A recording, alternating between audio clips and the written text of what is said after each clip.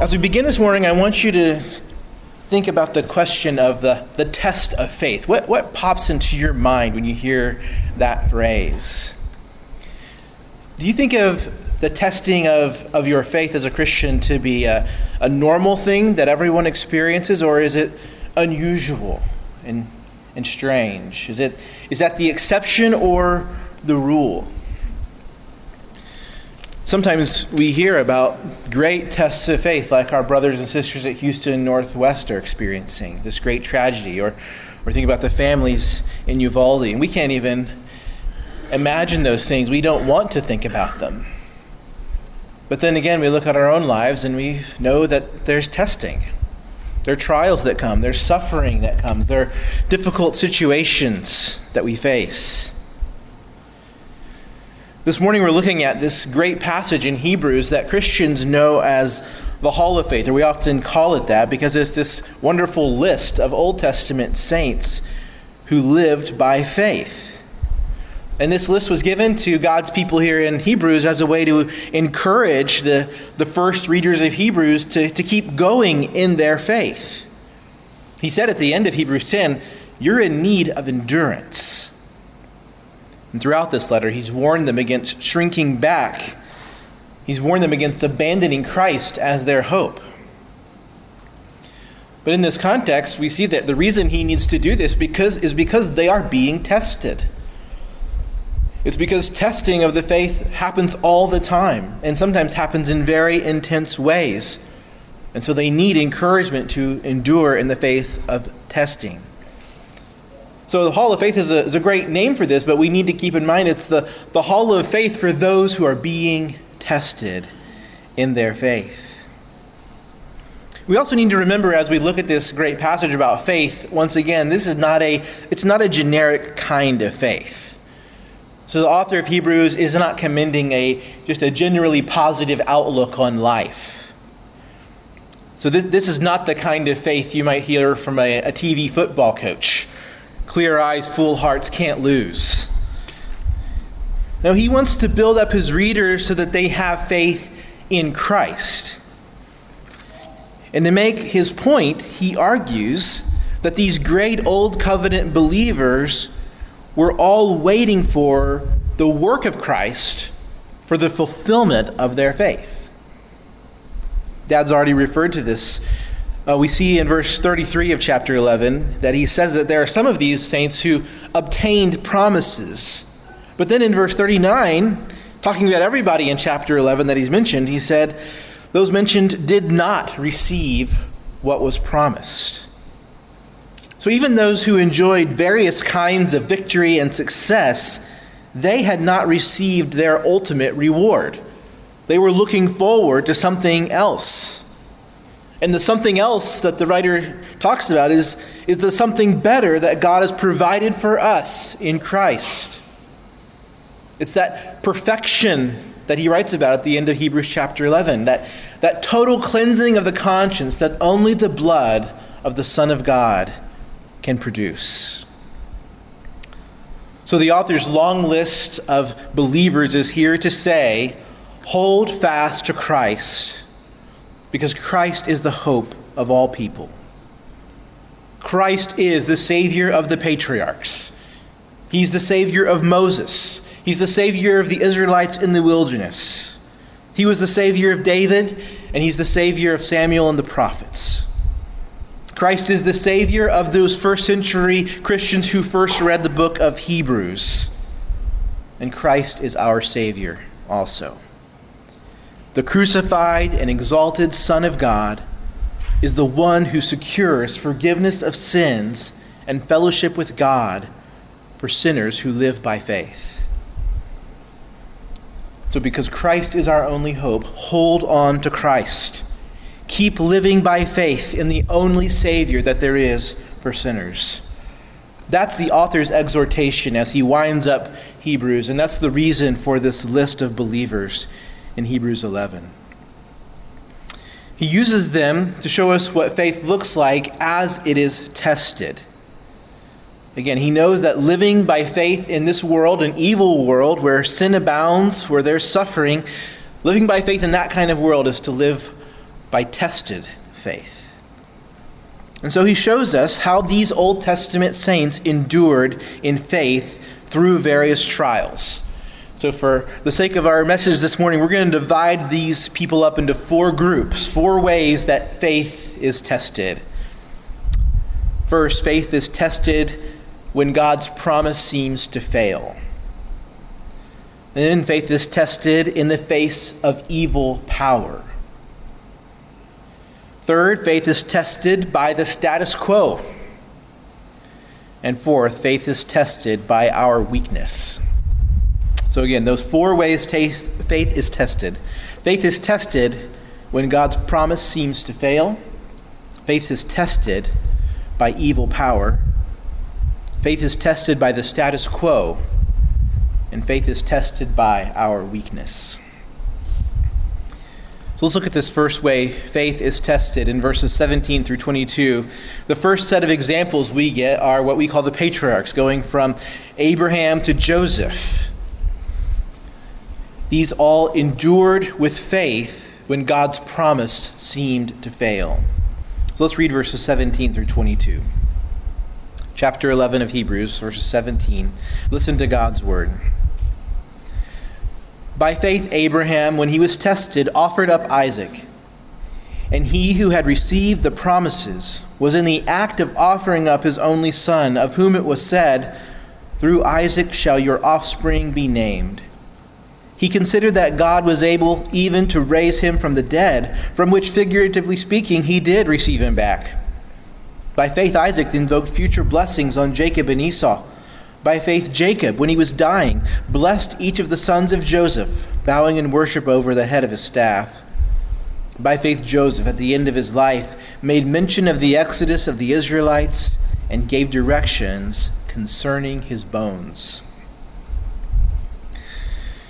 The example he gives the most attention to here, obviously, is Abraham. And Abraham, when he was tested by being commanded to offer up Isaac, who's called here his only son.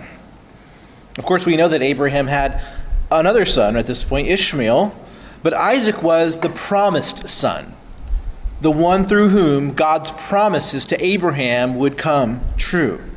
And so that's the sense in which he's called Abraham's only son. He's Abraham's only hope of seeing God's promises fulfilled. God's promises run through Isaac. And so with this command of God to offer up Isaac, Abraham is faced with a problem. Through Isaac, God's made this promise to make Abraham a great nation and to make Abraham a great name and to give him this land of Canaan. So how can God keep his promise to Abraham if Abraham was going to have to kill Isaac? Listen to how the mid-20th century scholar F.F. Bruce describes Abraham's faith. He says, later Jewish writers, reflecting on the incident of Abraham offering Isaac, make much of the turmoil in Abraham's heart, although the biblical narrative has little enough to say on this score. Indeed, the impression which we get from the biblical narrative is that Abraham treated it as God's problem. It was for God and not for Abraham to reconcile his promise and his command. What do we do when we don't understand how God's promise and God's command can be reconciled? What do we do when God's promise seems to fail? We treat it as God's problem. It is for God, not for us, to reconcile God's promise and God's command. The author tells us that Abraham believed that God was able to raise Isaac from the dead. And we know that Abraham's faith was not misplaced. He even goes so far as to say, figuratively speaking, God did resurrect Isaac. Right? Living things that get tied to an altar don't come back from that experience. But Isaac did. Abraham did not try to solve God's problem for him. He was in the act when he was stopped. He trusted God to provide the answer. And that's what God did. God provided the lamb in the thicket. God provided a substitute for Isaac. After Abraham's example, we get examples from Isaac, Jacob, and Joseph. And in each of these cases, the act of faith is somewhat murkier and it's not as dramatic. But in each of those cases, we see that their faith, or the act of faith that the author draws attention to, comes from the end of their lives. These patriarchs at the end of their lives didn't see the promise of God fulfilled to them. And they couldn't have known how God's promise would ultimately come true. Remember, if it would have been up to Isaac, he would have chosen Esau over Jacob. But even after he's tricked, he doesn't back down. Jacob and Joseph both died in Egypt, hundreds of miles away from God's promised land. And what the author wants us to see is, like their father Abraham, these patriarchs trusted God to keep his promise. When faced with the problem of how is this going to happen, they didn't solve it themselves. They treated it as God's problem. They trusted God to provide the solution. So how does this apply to us?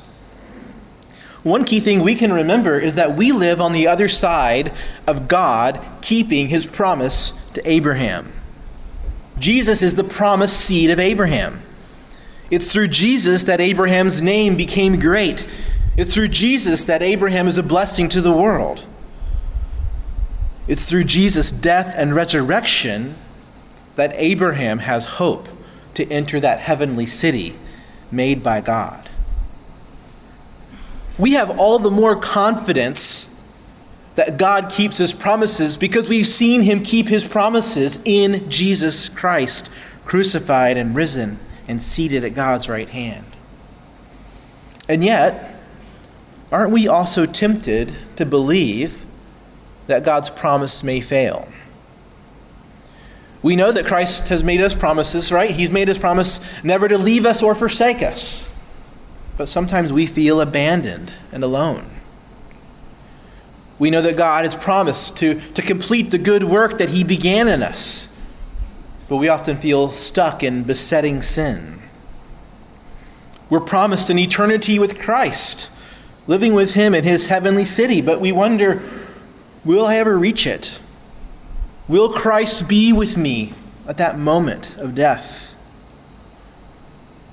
We've been promised Christ will return, but we don't see him. We have these questions. Will God's promise fail? We have to admit that we ask these questions even though, for the most part, we don't experience the extreme persecution that many of our brothers and sisters throughout history have, or even in the world have. So Christians in Afghanistan over the last year have faced extreme suffering as the Taliban has retaken power. Christians in Iran and North Korea know persecution every day. How must those Christians be tempted to doubt God's promises? But when God's promises seem to fail, we first trust him by remembering how he has already provided for us in Christ. We remember how God has come near, and in the person of Christ, he's paid for our sin. Jesus died to pay sin's price so that we can stand in God's presence. Abraham trusted that God was able to raise Isaac from the dead, and God preserved Isaac. And we know that we are already raised with Christ by faith. We've received this miracle of resurrection, and we look forward to when it's finally consummated.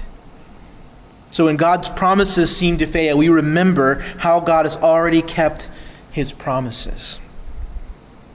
But to put the issue more pointedly to our lives, we should think about questions like this. How do we keep loving our enemies in a world where you're supposed to take every opportunity to score points against your enemies? Or how do we live an ethical life in a world where cheating is normal? How do we keep living lives of gentleness when outrage and cynicism are the order of the day?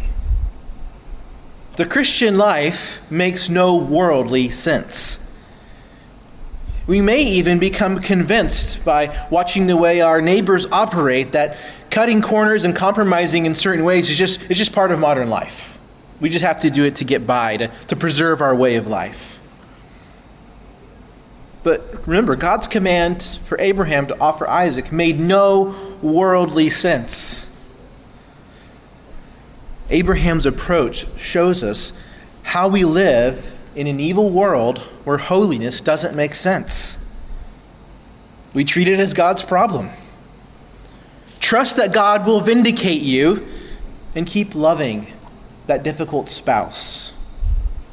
Trust that God has been patient with you and will be patient with you, and keep being patient with your wayward children.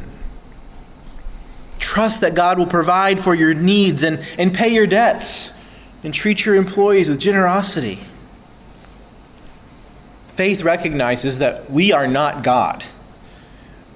Faith recognizes that we don't have the wisdom needed to connect all the dots in our lives. We don't have the power to change our circumstances. We don't have the power to change others. But God has the power to raise the dead. So when you can't see how in the world God will keep his promises to you, you can know by faith that he already has. Just as surely as he brought Abraham's children out of Egypt to Canaan, and just as surely as Christ rose from the dead, God will not fail to keep his promises. We trust God even when his promises seem to fail. The next example of faith in the midst of testing is from Moses. In Moses we see that faith is tested by power. So let's read verses 23 through 28. By faith Moses, when he was born, was hidden for 3 months by his parents, because they saw that the child was beautiful, and they were not afraid of the king's edict. By faith Moses, when he was grown up, refused to be called the son of Pharaoh's daughter, choosing rather to be mistreated with the people of God than to enjoy the fleeting pleasures of sin. He considered the reproach of Christ greater wealth than the treasures of Egypt, for he was looking to the reward. By faith he left Egypt, not being afraid of the anger of the king, for he endured as seeing him who is invisible. By faith he kept the Passover and sprinkled the blood, so that the destroyer of the firstborn might not touch them. We see 2 ways in Moses' life that power tests faith. Power tests faith through intimidation. So we see this in the king of Egypt's power through his edict and his anger. That's one way faith is tested by power. We also see that faith is tested by the allure of power. Moses rejected the treasures of Egypt that were his as the son of Pharaoh's daughter. Faith is tempted by the allure of power. And we also see here that power has an evil nature. That's clear in the king's edict, right? His edict was that all the baby boys of Israel should be destroyed. The treasures of Egypt are related to the fleeting pleasures of sin here. We also see evil power on display in the destroyer of the firstborn at the end of the passage. The temptation that we face when we face intimidation is fear. And not just the experience of being afraid, but the actions that accompany fear. Few of us have ever faced evil power like the Hebrews faced when Pharaoh commanded their infants be murdered. But when we think about situations like that, we shouldn't count on our own natural courage. The Lord says what we need in those situations is faith. By faith, we can have a greater fear for the Lord, whom we cannot see, than the powerful king or boss that we can see. Faith gives us a right understanding that earthly powers can only kill our bodies, but they have no power over our souls. They can't cast us into hell. So an employer can take our livelihood, but they cannot touch our fellowship with God. Moses' parents seem to know something about Moses. We are told here that they saw he was a beautiful child, and in Exodus that he was a fine child. This seems to be more than just parental pride. There was something about him. Perhaps God revealed to them, and they trusted God and they hid Moses. They weren't afraid of the king's power. Right? They hid their son by faith. So it's by faith that we resist the intimidation of power. Where are you tempted to be intimidated? Maybe it's just within a conversation with a coworker. You're kind of afraid to out yourself as believing these crazy things about Jesus. Are you afraid of the scorn that you might have in a conversation?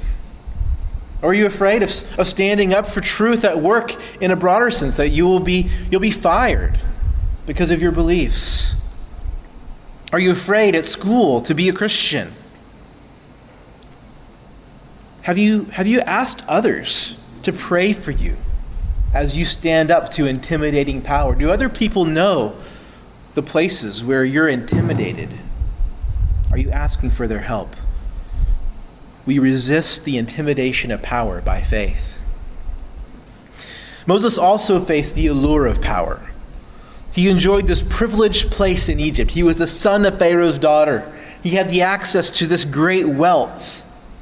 And this kind of temptation is especially deceptive because it comes in the form of a blessing, right? Wealth and power alone are not sinful.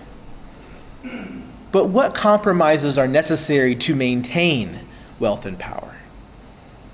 Again, for Moses, it was a very clear choice. It was either be with God's people or be with the enemy of God's people.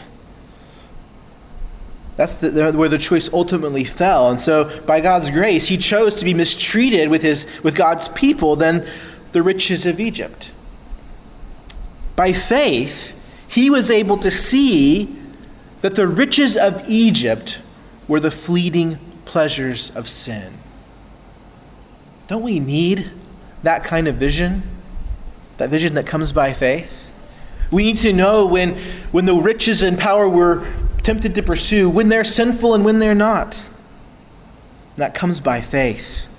By faith, Moses valued God and God's people, even when it required mistreatment.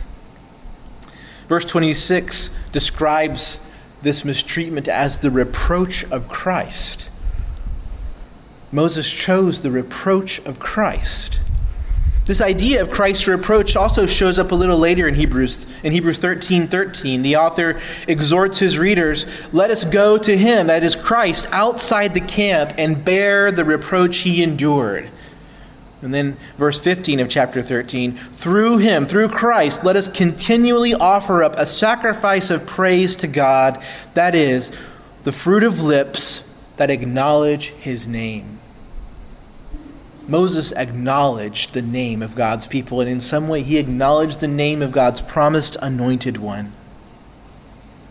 By faith, we count the treasure of confessing Christ as greater wealth than anything this world has to offer.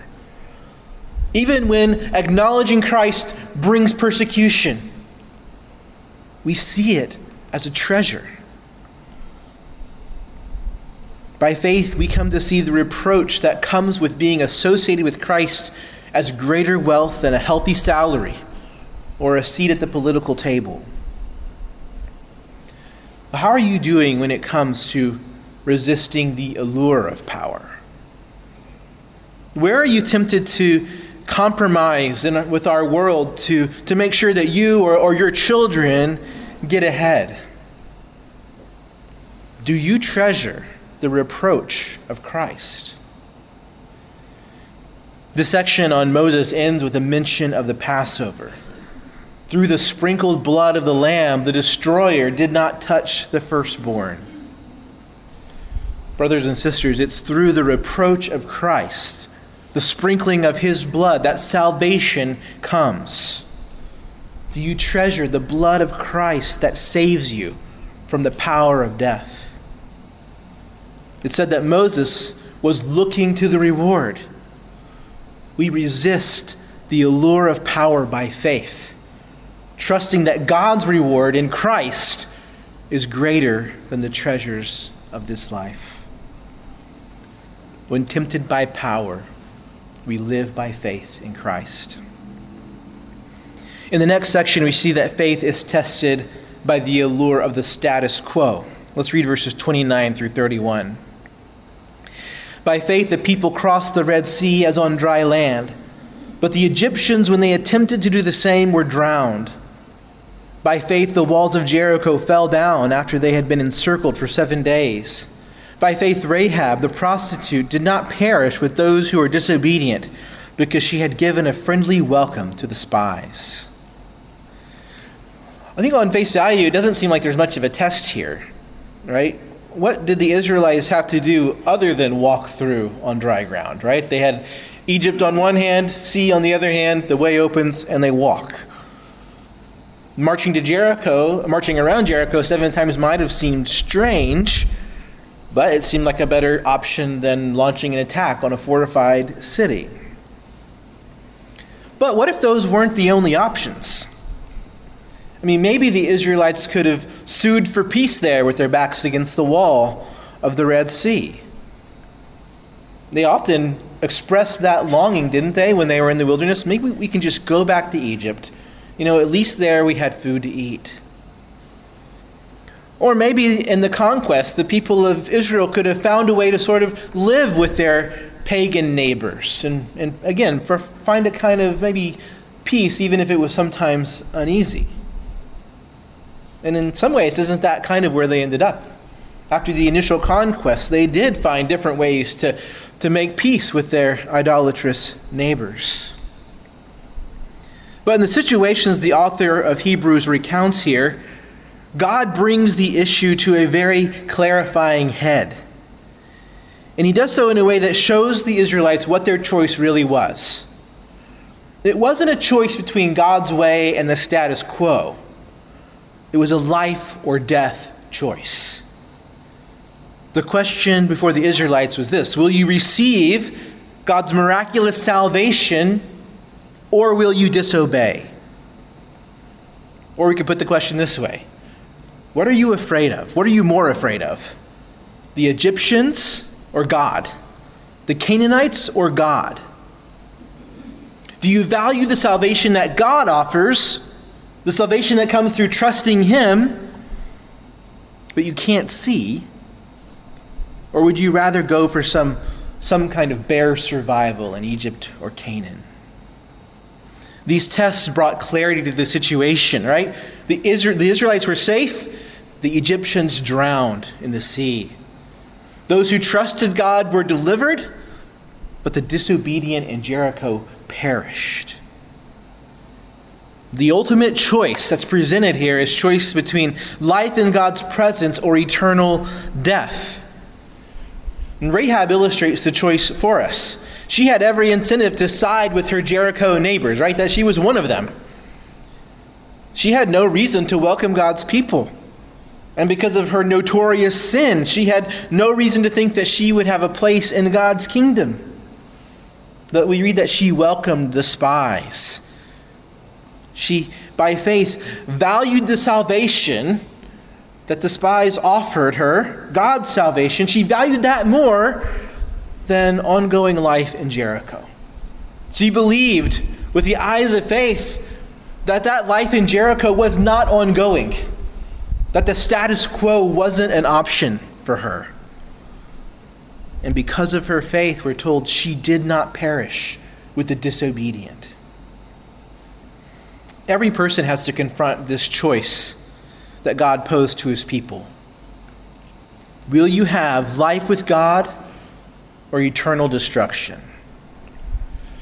The peace that the world offers is tempting. It's tempting to opt for the status quo. But these dramatic examples of salvation through judgment show you the truth. The status quo won't last. Your life will come down to one or two outcomes. Either you'll be saved by faith through Christ, or you will experience the destruction of the disobedient. The only way to know God's salvation is to trust that Jesus died to pay for your sins. And it's the disobedience of unbelief that ultimately condemns anyone to God's eternal judgment. Rahab shows us that no one is beyond the reach of God's grace. if this sinful Canaanite woman can be saved by faith, there is hope for all of us. Everyone who believes in Christ is delivered from destruction. Do you see your urgent need for the salvation that Christ offers? Or are you trying to work out your own solution? Are you trying to hold on to living life your own way? Will you be saved by faith or perish with the disobedient? That's the ultimate question. We need faith to see that the status quo is passing away, that it is no final hope. We need faith to trust in Christ. The author closes his list of the faithful with a flurry of examples in verses 32 through 38. And in all of these cases, we see how faith is tested by our weakness. So let's go ahead and read those verses 32 through 38. And what more shall I say? For time would fail me to tell of Gideon, Barak, Samson, Jephthah, of David and Samuel, and of the prophets, who through faith conquered kingdoms, enforced justice, obtained promises, stopped the mouths of lions, quenched the power of fire, escaped the edge of the sword, were made strong out of weakness, became mighty in war, put foreign armies to flight. Women received back their dead by resurrection. Some were tortured, refusing to accept release, so that they might rise again to a better life. Others suffered mocking and flogging, and even chains and imprisonment. They were stoned, they were sawn in two, they were killed with the sword. They went about in skins of sheep and goats, destitute, afflicted, mistreated, of whom the world was not worthy, wandering about in deserts and mountains and in dens and caves of the earth. I want you to notice in this passage there's a contrast. So in verses 33 through the first part of 35, all the examples are relatively positive examples. So we see people conquering kingdoms, escaping the edge of the sword. We're reminded of the story of Daniel in the lion's den. The mouths of lions are stopped. Also from Daniel, the story of Shadrach, Meshach, and Abednego surviving the fiery furnace. We also see a woman who receives back her dead, or women who receive back their dead. Resurrection from the dead. But then in the second half, beginning in the second half of verse 35, we read of people killed by the sword. People who were tortured and imprisoned, who became exiles, wandering around in the desert, essentially living in holes in the ground. We know from 2 Chronicles 24:19 that the prophet Zechariah was stoned in the temple courtyard by the command of King Joash. And tradition has it that the prophet Isaiah is the one that was sawn in two. The nub of this passage is verse 35. Women received back their dead by resurrection. Some were tortured, refusing to accept release so that they might rise again to a better life. Like we read earlier in our service this morning, some died and immediately were raised, like that woman's son. But then others died, and they are still awaiting their resurrection. Now, it may look, after I recount those contrasts, like what we have here are two groups. We have victorious Christians and suffering Christians. But I want you to see that what we really see is one group. We have one group, weak people who suffered. Some of them saw more immediate relief from their suffering, or more tangible blessings in the face of suffering in this life, but others experienced extreme pain with no relief. But they all suffered. Just think of the famous example of Daniel in the lion's den. We would all love to experience that miracle, right? Or would we? Do you want to pass the night in the lion's den? Or even the woman who experienced the resurrection of her son. She experienced the loss of her son, right? We could think about David and his mighty victories. Weren't those hard-fought victories? On the run, under threat of his life? I think we should read this whole section as the story of those who were made strong out of weakness, but the strength expresses itself in various ways. For the people in the first half of the list, they experienced maybe more visible expressions of strength. They became mighty in war. They put armies to flight. But those who suffered intensely and endured were also strong.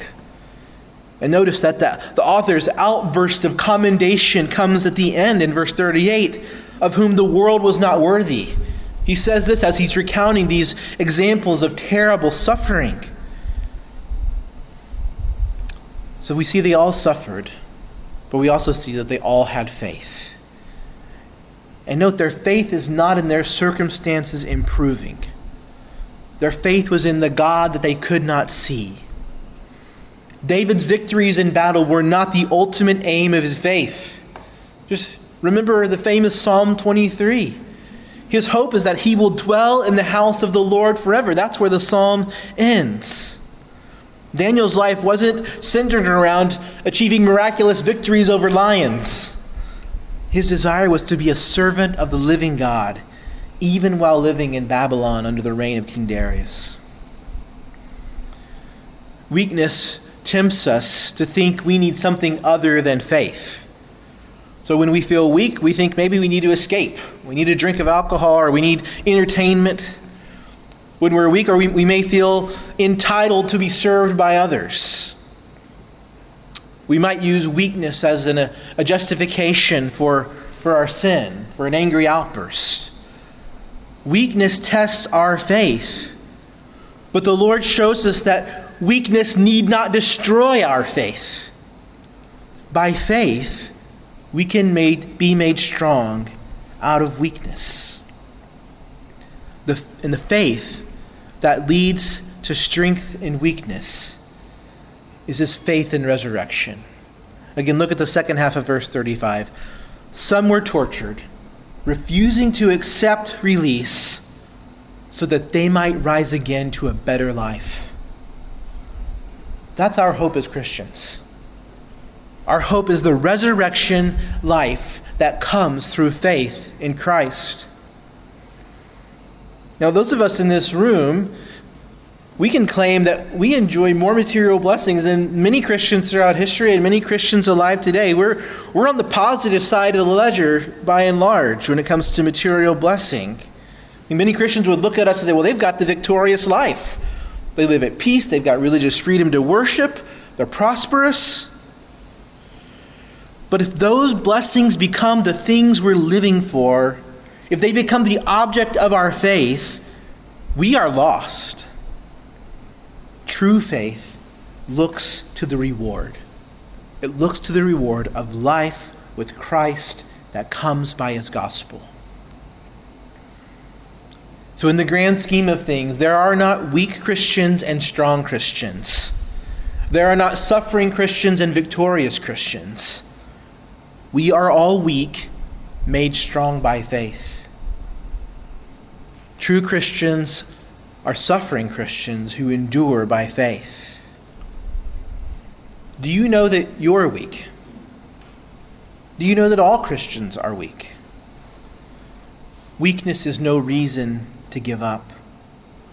Weakness and suffering are not signs that God has abandoned you. God's people are those who are made strong by faith, and Christ's resurrection life is our strength. Isn't that what the author of Hebrews has been preaching to us week after week? Our hope is in the risen Lord, seated at God's right hand. So we endure suffering, even terrible torture, by holding fast to Christ. So what is Christ calling you to endure? Obedience to Christ will lead us through some painful spots. Daniel's faith and obedience led him into the lion's den. Faith in Christ has led many Christians into violent death or loss of their homes. What costly obedience is Christ calling you to pursue? What suffering are you enduring now? Do you have the strength that Christ supplies? Do your brothers and sisters here in the church, they know the ways that you're weak and need help? Are you seeking encouragement from them in their prayers? And do you know your brother and sister's weakness, the people sitting around you? Are you praying for them? Are you seeking to encourage them to maintain their faith in the resurrection life? Remember, we are not trusting in immediate miraculous deliverance from suffering, even as it's perfectly fine and good to pray for immediate miraculous relief. But we are not promised that. But Christ does promise new life with him forever. We can endure in our weakness, knowing that we will rise again to a better life. Resurrection is our hope. The author ends this passage by reminding us of the something better that God has provided for us.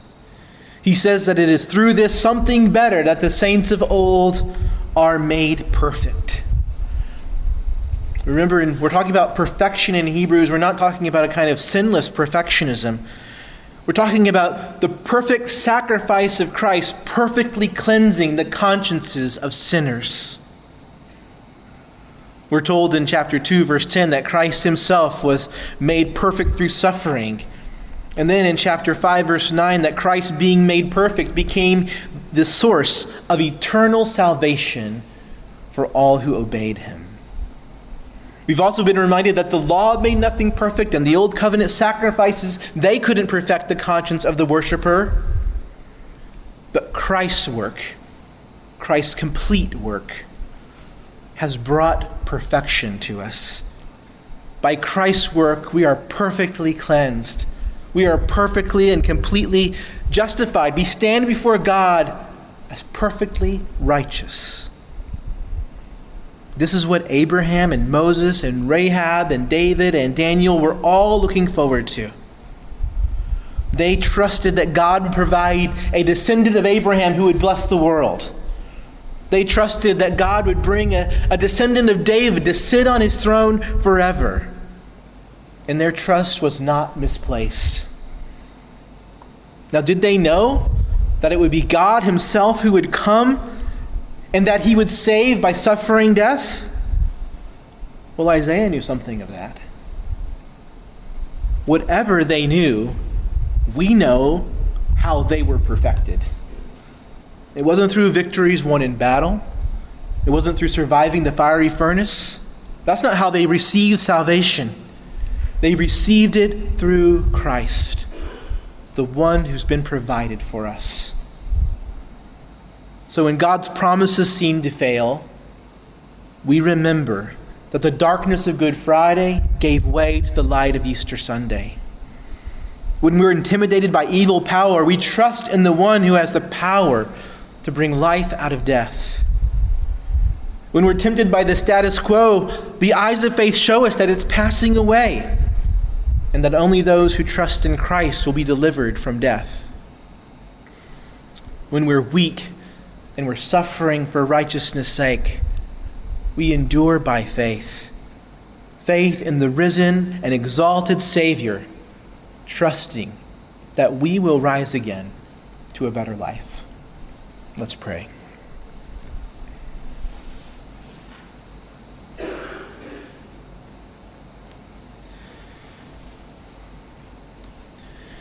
Father, we pray that you would grant to us the faith of our father Abraham, who when he was tested, he believed that you were able to raise his son.